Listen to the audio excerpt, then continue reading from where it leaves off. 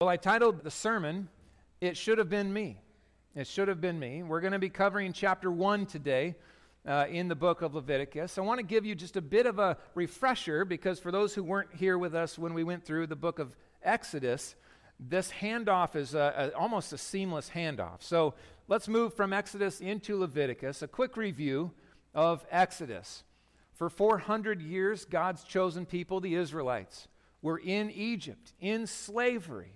And their cries were heard by the Lord. He raised up and sent them a deliverer in Moses, really the least likely guy to be the mouthpiece of the Lord to the most powerful man on earth. And yet, God accomplished a supernatural deliverance of his people from the land of Egypt. He decimated the superpower of the known world in this day, just completely destroying their army and much of the land itself of Egypt. Many people were dead after the 10th plague finished, and finally Pharaoh said, "Fine, go. Just go. Get out of here. Be rid of you." And as they went, they plundered Egypt. They took all the gold and all of the valuables from Egypt as they left. And so here they are now in the wilderness, and they find themselves wandering in the wilderness and grumbling as well. We have wonderful victories and celebrations, and at the same time in Exodus we have these just catastrophic failures and grumbling and sin. And so it's an amazing book that you see these contrasted. They come to Mount Sinai. As they are sustained, I want to mention that, they're sustained in the wilderness by this thing they called manna. And manna most literally means, what is it? Right? It's this bread from heaven that arrives on the ground and is kind of like a honey crisp type of little thing you eat in the morning, and then it's gone. And God sends this supernatural food to his people, and they grumble about it. So then he's like, okay, fine, you want meat? I'll bomb you with quail. Not hail, with quail. And so he drops a bunch of quail on them, and I'm thinking maybe the loudest grumblers, he knocked him in the head with a few of those birds, on the way down. So he's sustaining them miraculously. He has delivered them miraculously. And then he brings them to Mount Sinai. And he shows up with smoke and lightning and peals of thunder. And he gives Moses the law, the 10 Commandments. Gives that covenant to Moses. And then part of the expression of that, oh, by the way, before he even got off the mountain and came down, they had built a golden calf. Right? So rebellion from the beginning, rebellion at the giving of the law, and Moses was incensed. He ground the calf up and made them drink it as a result of their sin. So all of this beautiful success and horrible failure contrasted. Then the construction of the temple. God gives extremely detailed, precise instructions about how they are to create this mobile house of worship for their wandering in the wilderness. And so they complete this work with lots of generosity, and they overlay all these things, and it's just beautiful and finished. And then they have to prepare the priests and the clothing for the priests and all of the requirements there. It's all ready. It's all completed. And Exodus finishes with this. Listen to these final verses. Then the cloud covered the tent of meeting, and the glory of the Lord filled the tabernacle. And Moses was not able to enter it. He couldn't enter the tent of meeting because the cloud settled on it and the glory of the Lord filled the tabernacle. Now, that's significant for us today. It's interesting to see this. Moses is not allowed in now. The presence of God has descended. He is there, and Moses is to be outside. For the cloud of the Lord was on the tabernacle by day, and the fire was in it by night in the sight of all the house of Israel throughout all their journeys. So something significant takes place, because when Deuteronomy begins, it says that the Lord spoke to Moses in the tabernacle. Leviticus begins by saying the Lord spoke to Moses from. These words are significant. We start in Leviticus with the word from. We start in Deuteronomy with the word in. How do we get from the from to the in? That's the book of Leviticus. That's what we're going to unfold and understand in these chapters. It's an amazing gift that he gives. Now, just a bit of a glimpse of what this may have been like at night, for example. Picture BP refinery times 10,000, okay? You ever seen the fire just at night? It's so cool. I loved living out there. Every now and then they do the turnaround and they're just blazing out all that extra stuff. Well, this would have been even more amazing. The pillar of fire. You're in your tent, okay? So you got to put yourself in Israel's experience here. You're in your tent with your family, and as you are falling asleep, you see the glow of the pillar of fire, of God's presence in your camp. Everywhere you go at night, you see his presence. Everywhere you go in the day, the pillar of cloud is there. When it begins to move, you start pulling the stakes up and you follow wherever he goes. And when that pillar stops, you set up camp. And that's where we're going to be for a while. 40 years of this, until the sinful generation had all fallen and died. And God had prepared the younger generation to go and take the promised land, the Holy Land.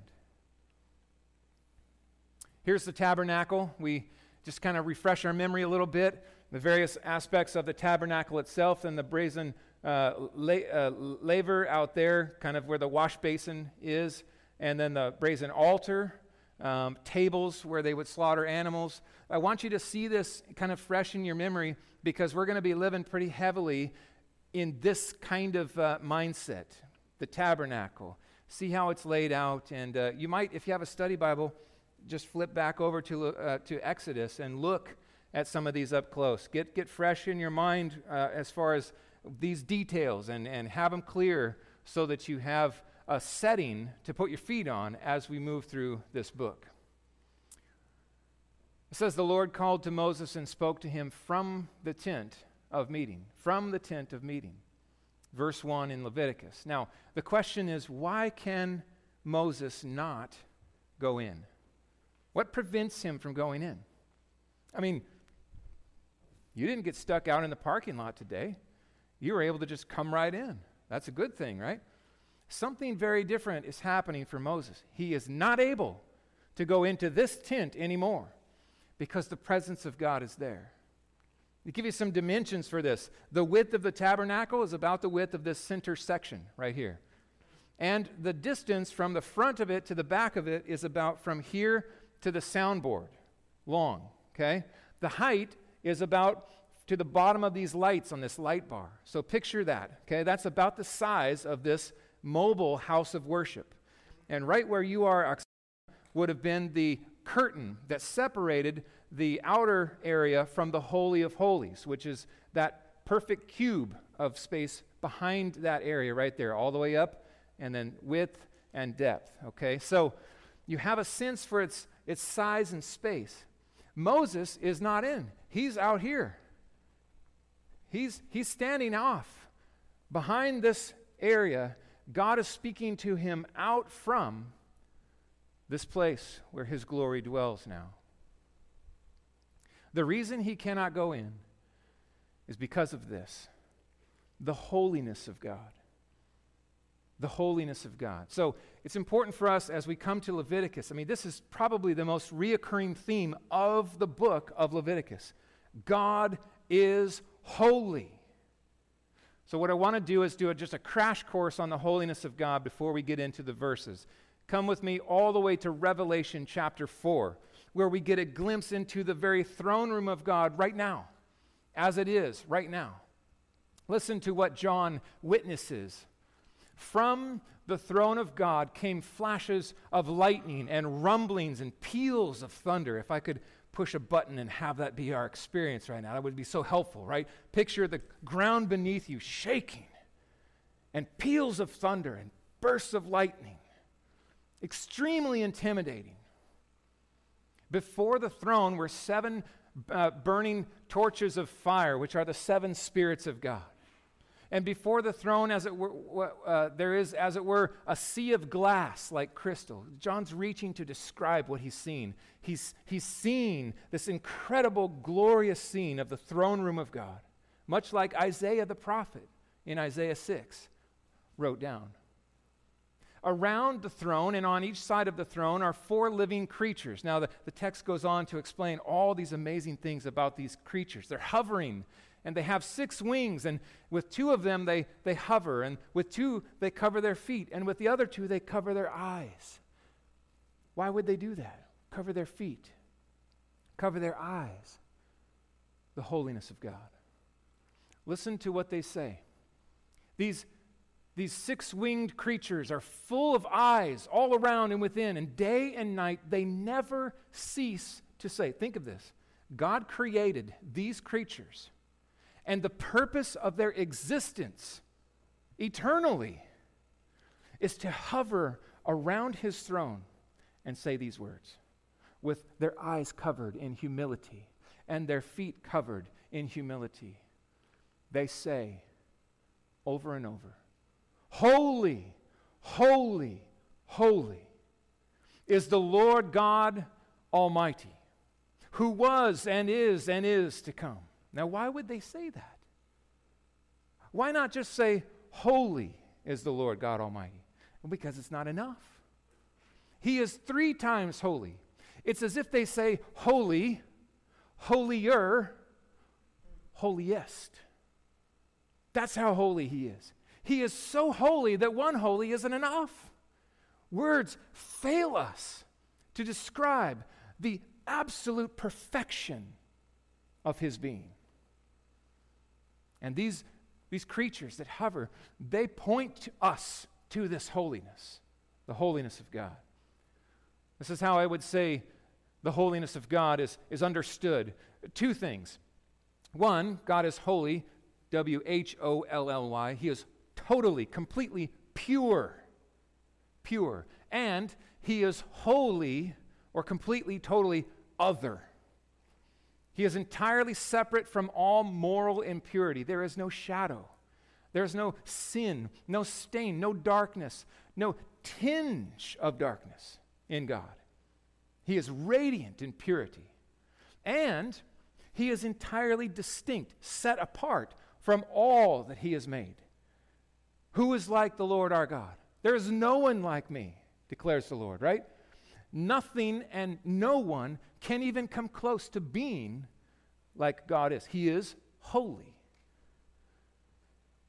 The holiness of God. This is good to remember. When you think, oh, God is holy, remember this. Holy pure and holy other. Those 2 realities, expressions of his holiness. So the question then begs, this is really the reoccurring question that Leviticus answers. How can a sinful and unholy people dwell in the presence of a holy, holy, holy God? How's that possible? This is the answer that Leviticus gives. It's not easy. It's actually quite dangerous if you're not careful. They saw what he did in Egypt. They understand what he's capable of. They also know how pure he is. So listen to the heart and soul of Leviticus. If I was to pick a theme verse for the entire exposition, this would be it. This set of verses. I am the Lord your God. Consecrate yourselves, therefore. You see the connection? This is who I am. This is who you are. Consecrate yourselves. And be holy, for I am holy. You shall not defile yourselves with anything swarming or that crawls on the ground. For I am the Lord who brought you up out of the land of Egypt to be your God. You shall therefore be holy, for I am holy. That's his requirement. That's his call. The problem is, how do we do that? You see, we can't do that. We are sinners. We have the stain of rebellion and sin. We are not holy, and we can all attest to that. We know this to be true. And so we have the introduction of offerings. This is the way of worship.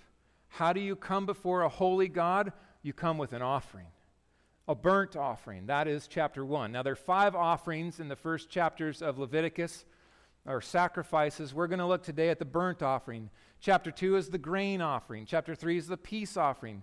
And chapters 4 and 5, plus a little of 6, are the sin and guilt offerings. These are going to be considered next week, but primarily today, the burnt offering. And there are 3 options, really kind of a financial considerations for the burnt offering. Verses 3 through 9, for those who are well off, they bring the bull. For those who are kind of in the medium of God's blessings financially, then they bring the sheep or the goat. And for those who are just poor and can hardly get by, they are given opportunity to bring of the birds, right? The pigeons. And so I just love how God does this. He doesn't say your worship is contingent upon what you have in the bank. He said, everybody come and worship. Come and worship, but proportionally so, right? So God was pleased with the poor man's bird as he was with the rich man's bull.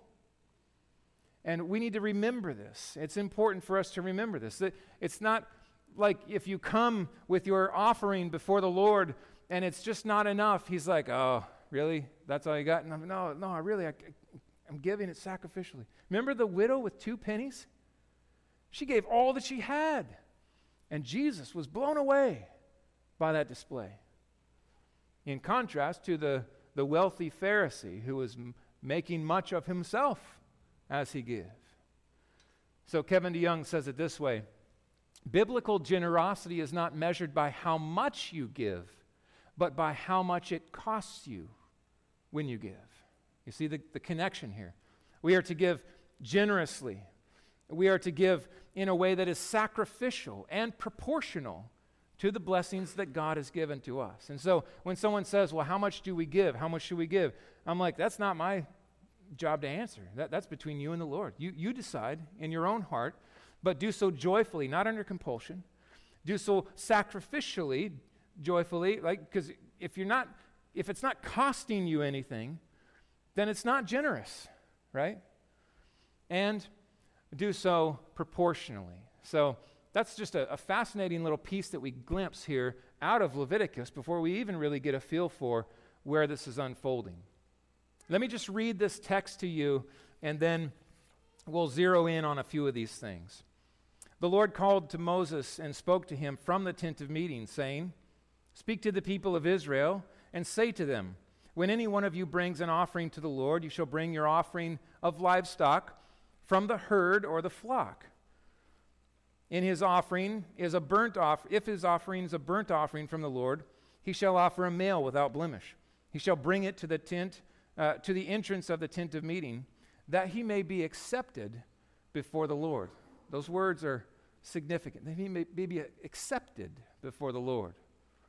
We go on. He shall lay his hand on the head of the burnt offering, and it shall be accepted for him to make atonement for him. Then he shall kill the bull before the Lord.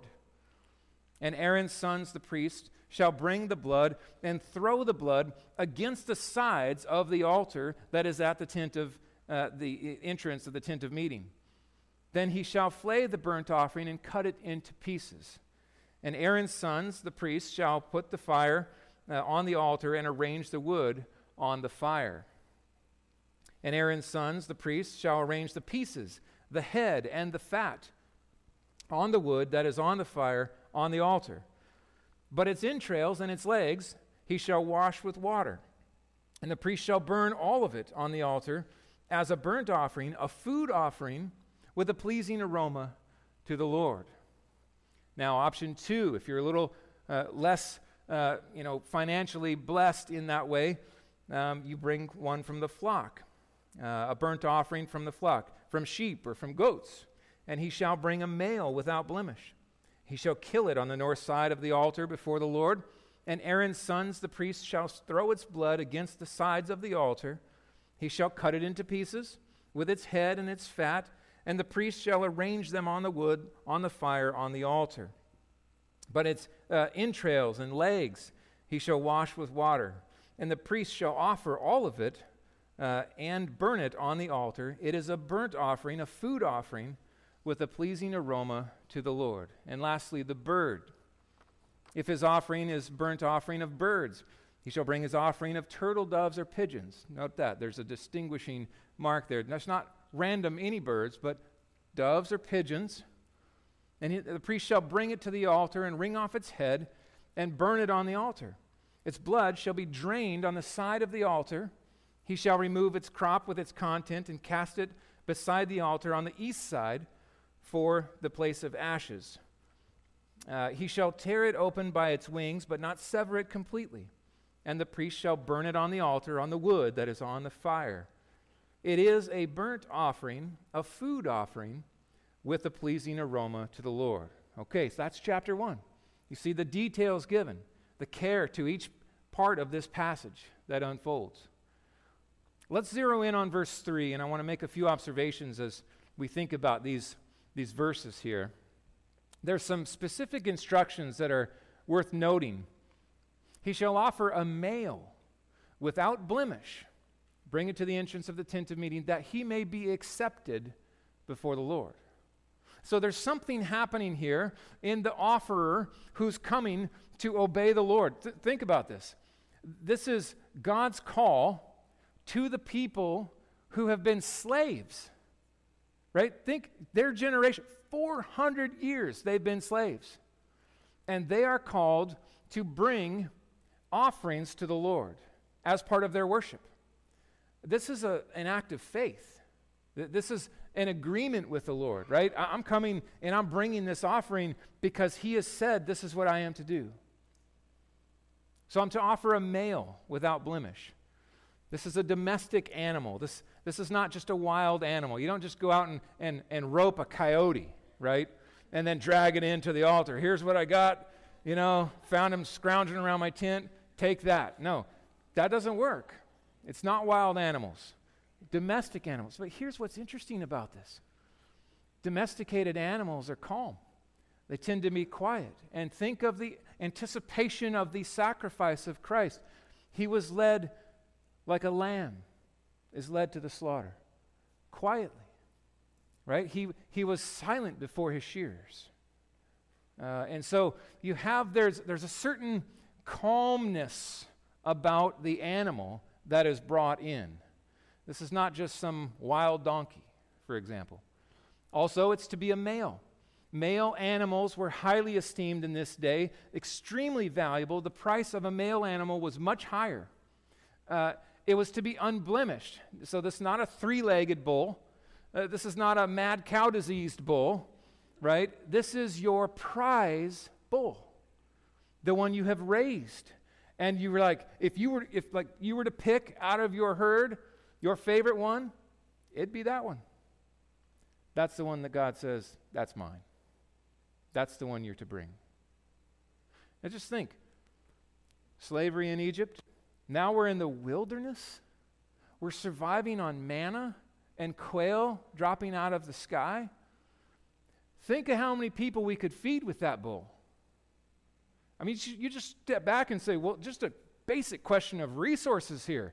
We are surviving in the wilderness, and God says, I want the best of your animals, the most prized animals in your flocks, your herds, and among the birds. Those are mine. And that's what you are to bring when you worship me. This is truly sacrificial, costly, unblemished. Why unblemished? All of these verses make sense when you think about Christ. He made him who knew no sin. Jesus Christ was the sinless sacrifice. Therefore, the lamb had to be spotless, perfect, without blemish. When you offer blind animals in sacrifice, Malachi says to the people, is that not evil? When you offer those that are lame or sick, is that not evil? Present that to your governor. Will he accept you or show you favor? Says the Lord of hosts. Malachi comes against the people in the Old Testament toward the end, and they were bringing their leftovers. They were bringing their lame animals, the stuff that was just like wandering around and not prized or looked upon with favor. And that's the ones they were like, well, if we've got to sacrifice, just give them this thing, That did not please, that angered the Lord. It was evil. So too, my friends, we should not treat the Lord as if he is a secondary thought. Give him leftovers. When we come, we are to give him all of our heart, soul, mind, and strength. We are to give him of the first fruits, the best. Why? Because he is holy, holy, holy, which means what? He's worthy. He's worthy. He deserves the very best. He's the one who's given us everything. Every good and perfect gift is from him. And so this would have been the wrestling match for the sinful heart in the camp. As they hear these instructions, they're just like, wait, hold on. You mean my prized bull? Yeah, that one. That's how serious this is. Now, a substitute sacrifice, verse 4. A substitute sacrifice. The offerer shall lay his hand on the head of the burnt offering, and it shall be accepted for him to make atonement for him. This is a fascinating thing that takes place. So, the offerer would choose the prized animal and then bring the prized animal into the tent, or to the court outside of the tent, and he would stand there. And before the animal was killed, the offerer would take his hand, and the word is more than just flop your hand on the head. It was a pressing. It was a willful, purposeful, meaningful leaning on or pressing on. Shmiha in the Hebrew. The practice was the leaning on. And in this is the transfer of guilt. The transfer of my sin now moves from me to this animal. What has this animal done? Well, nothing. I'm the sinner. But this animal is going to take what I deserve. His experience should be my experience. And this is a confession moment where there would be a prayer or even a song of confession where we say basically, Lord, we agree with you that our sin is serious, it's grievous, and what is about to happen to this animal should happen to me. That's what my sin deserves. That's how holy you are and how unholy I am, how grievous my sin is in your sight. A transfer of sin and guilt, and then an identification, right? So everything that's about to happen here to this animal should really happen to me. That's where my sermon title comes into play. It should have been me. That should have been me right there. Well, let's see how this unfolds. To make atonement for him is the words used. Atonement is a word that is a frequent biblical word, but it's an important word for us to feel and really understand. One little play on words that can help you remember what atonement means is to say it this way. It means at one-ment. There's a unifying work, right? So the separation that has been caused because of my sin is now being addressed. And my sin is now being covered by the death of this animal and the satisfaction of God's wrath against that sin is such that now he can look upon me with favor. This is the old covenant. This is how it would be practiced again and again and again and again, over and over. More bulls, more goats, more sheep, more doves. Why? More sin. When I sin, I see it. I agree with God. It's serious. I deserve this. Instead of me, this animal takes the wrath. Expiation and propitiation placed upon an animal. A substitute sacrifice. It was a graphic reminder. We live in a day that, we go to Hagen or Safeway, we go to the meat section and it's all done for us, right? Most of us, some of you do, but most of us don't butcher our own meat. I want you to picture this. A family journeying together, following the pillar of fire and the pillar of cloud, seeing the presence of God, and then realizing how serious their sin is, right? And then choosing a prized animal from your little flock or herd, and then watching your dad lead this animal into the courtyard, and then seeing the throat of this animal slit and the blood pump into the basin to catch the life of this animal and then given to the priest. The priest would take that blood and throw it against the altar. This is where atonement happens. This is where the payment is given. This is how we deal with sin. They would slaughter the animal. The priest would take the blood and throw it against the altar. The offerer then would flay or skin the animal and cut it into pieces that were manageable for the priest then to carry and arrange on top of the burnt offering fire. Just you gotta feel this, okay? You gotta smell this, honestly. This is a bloody mess. You know how much blood is in a bull? You know how horrific cutting an animal of that size open smells? You know how bloody the offerer would have been by the end of this work? His arms, he would have been splattered. He would have had blood all over him. And so would the priests. All day long. This was what worship entailed. The worship of a holy God. Why death? Why blood? Because of sin. Because of sin. And because of holiness. You see, we got to feel this.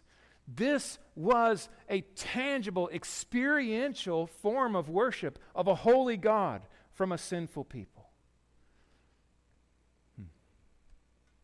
They would then take and wash the legs because you can't have any dung coming in contact with the priest, and so they would wash the legs and the guts. I saw the guys in the first service. They're like, "Yeah, that's gross, man. I've dealt with a deer before. That smells terrible." You take all the guts out and you have to wash them and then hand them to the priest. And they take all of it. All of the chunks of the animal are arranged on the fire. And then this, I just, every now and then I forget about what I'm grilling and things go horribly wrong. Right? You know that line where your burgers smell amazing and then they're actually burning. And they don't smell amazing. They smell burned. It's that acid, that sharp stench of burning meat. That's what it smells like when you burn a carcass. And all of the aroma of this fire consuming this animal. We've got to smell that. We have to engage our senses in this experience and ask the question, why all of this? Because sin is so serious. And God's holiness is so revered and protected and regarded by Him. It is the way that He has arranged for an unholy people to worship Him and to cover their sin. It is viewed by God as a food offering with a pleasing aroma to the Lord. The word pleasing there is also understood as acceptable. This is an acceptable sacrifice, a pleasing and acceptable sacrifice unto the Lord. This is done in faith. It's performed in faith and obedience. He has commanded, we will obey. He says this is serious. We agree it's serious. And so we will do this again and again and again as we wander in the wilderness. One of the important questions to ask for New Testament people is, as we look back to the book of Leviticus, wait a second, what about the actual work of the sin of the individual? Okay, it's transferred to atone for or to cover by the death of the animal, yes, but done in faith, yeah, but what about justice? What about the justice of God for that's held against the sinner? How is that dealt with by the death of an animal? And the answer is, it isn't. It isn't. It says in the book of Hebrews that he has passed over those who have sinned as they have offered in faith and they have obeyed the Lord and sacrificed in this way. Those sacrifices have served to cover their sins, but truly to address them with forgiveness requires something more. It is a faith-filled anticipation that there is a sacrifice coming that will fulfill all of the work of Old Testament sacrifices. Someone has to die to deal with the sin that I have committed. This animal has covered, I have been atoned for, I've been set free. Yes, what a beautiful reality, but it's not complete until the Messiah arrives. And this is where we understand. Even Abraham and Isaac, just quickly come with me back to Genesis. God comes to Abram and he says, take your son, your only son, whom you love, Isaac, and go to the land of Moriah. You know where that is? Jerusalem. Go to Jerusalem, what we understand as Jerusalem nowadays, and offer him there as, listen, a burnt offering to the Lord on one of the mountains which I shall tell you.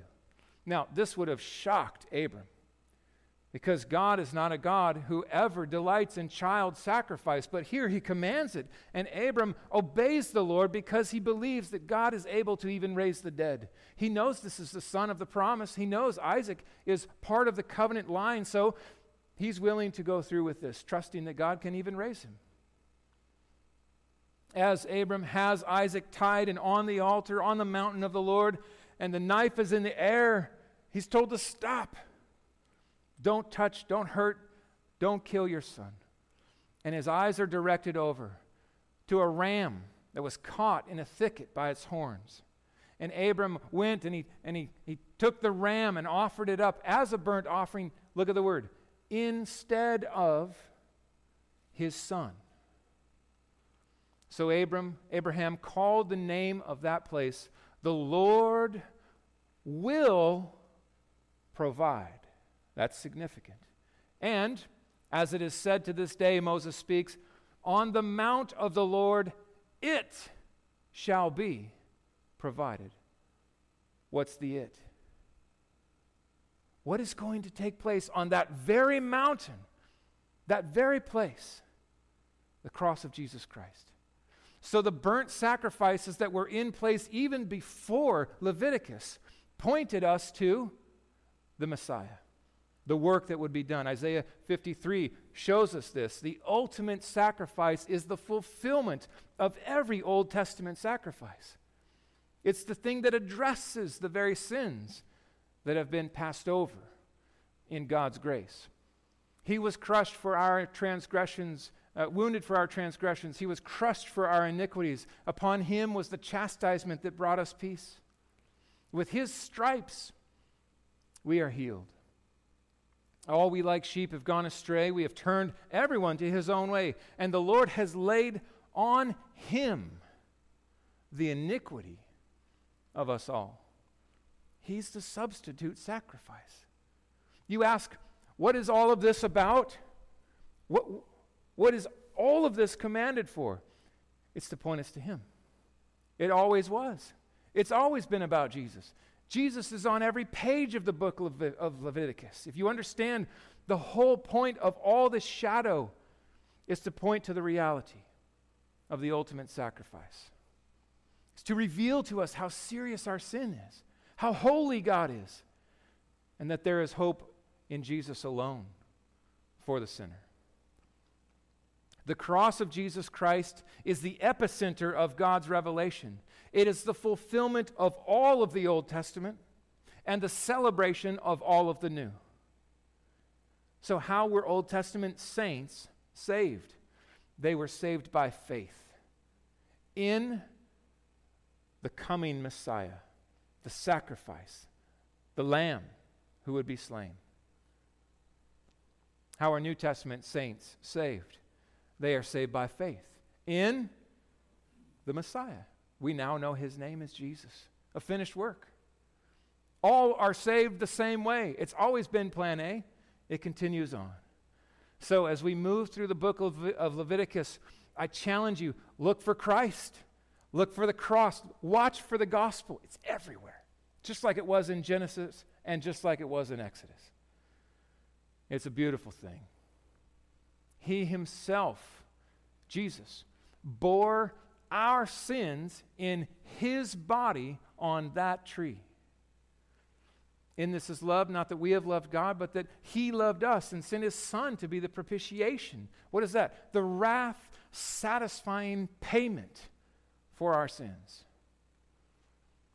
He made him to be sin who knew no sin, that we might become the righteousness of God in him. The transfer. When you think about the offerer placing his hand upon that animal, think of your life and the effect of you placing your faith upon Christ. The transfer is real. All of my sin upon Jesus Christ. All of his righteousness now imputed to my account. That's what it's about. It's to point us to Jesus. So our response this morning, I just want to ask this question. When you consider that burning sacrifice, that blood that was spilled, and then skinned and chopped up and entrails washed, and all of the work of arranging of that fire, and then the lighting of that fire, you stand back and you see it burn and you smell it. Have you come to the place in your life where you say, in agreement with God, that should have been me? That's what I deserve. I am a sinner. I am a rebel. I have railed against God. I have lived as if he does not exist. I have disregarded the God who is and is worthy of all praise. I've tried to write my own story, run my own way. I am unworthy, and he is infinitely worthy. One of the problems, friends, we have in our day is that we just don't see sin as that big a deal. Right? If this is the bridge illustration, we're all like, what gap? What do you mean there's a pit between me and God? If you go to someone up on the street and you're like, hey, God loves you and has a wonderful plan for your life, they're like, yeah. What's not to love? Right? What do you mean? Sin? Increasingly, we live in a post-Christian world where the concepts and the awareness of our unworthiness is frowned upon. It's looked upon as low self-esteem. Oh, you're living defeated. You need to live victoriously. You need to focus on how good and worthy and awesome you are. And I would say, wrong. Not according to the book of Leviticus. We should regularly be with these people, reminded that should be me. That cross, that should be my cross. Because God is holy, holy, holy. And I am a sinner, a rebel by choice and by divine verdict. I have committed cosmic treason. The only thing that keeps my life from being snuffed out at this very moment is his grace. I don't deserve this life, and I certainly don't deserve the gift of his Son. This is what makes the gospel amazing. So 3 takeaways here today. Christian, may you be impressed upon with the clarity and the beauty and the purity of the holiness of God. He is holy. He is worthy. We are not. That's the second point. The seriousness of our sin. We need to feel that more in our day. It is not low self-esteem. It's accurate assessment. We are sinners. We are lawbreakers. And it's a big deal. The fires of hell stand as an eternal witness of the burnt sacrifice. It's as if they say to us, you're going to burn, or someone's going to burn for you. There's only two options. Which leads us to the wonder of the gospel. The wonder of the gospel. God is so good, so loving to the likes of us, the rebels, the haters of God, that he would send his Son to take upon himself all of the wrath that I deserve and to, as it were, burn him in my place. His body was raised up for me. His blood was shed for me, for my sin. He died the death that I deserve. And praise God, he's victorious. And he offers life to all sinners who look to him as their only hope in this life and the next. Let's pray. Oh God, we give praise to you for loving us in this way. I thank you for the tangible experience this morning of even just smelling the smoke of that burning carcass, seeing the blood run out, to experience what that may have been like back then. So real, so horrible. The death of that animal, pointing to a death that I deserve, that we deserve. Oh, Father, you are holy. You are worthy. You are holy, holy, holy.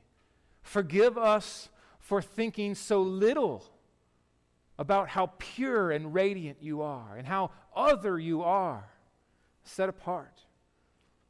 Oh, Father, forgive us for thinking so highly of ourselves and so little of our sin.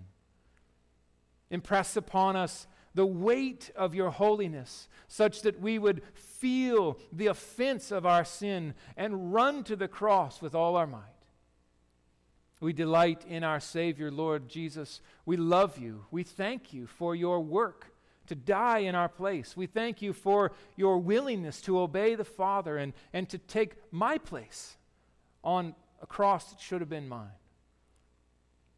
Thank you for the victory that you have accomplished and for the authority that is yours. Oh, Father, we delight in this gospel that we have.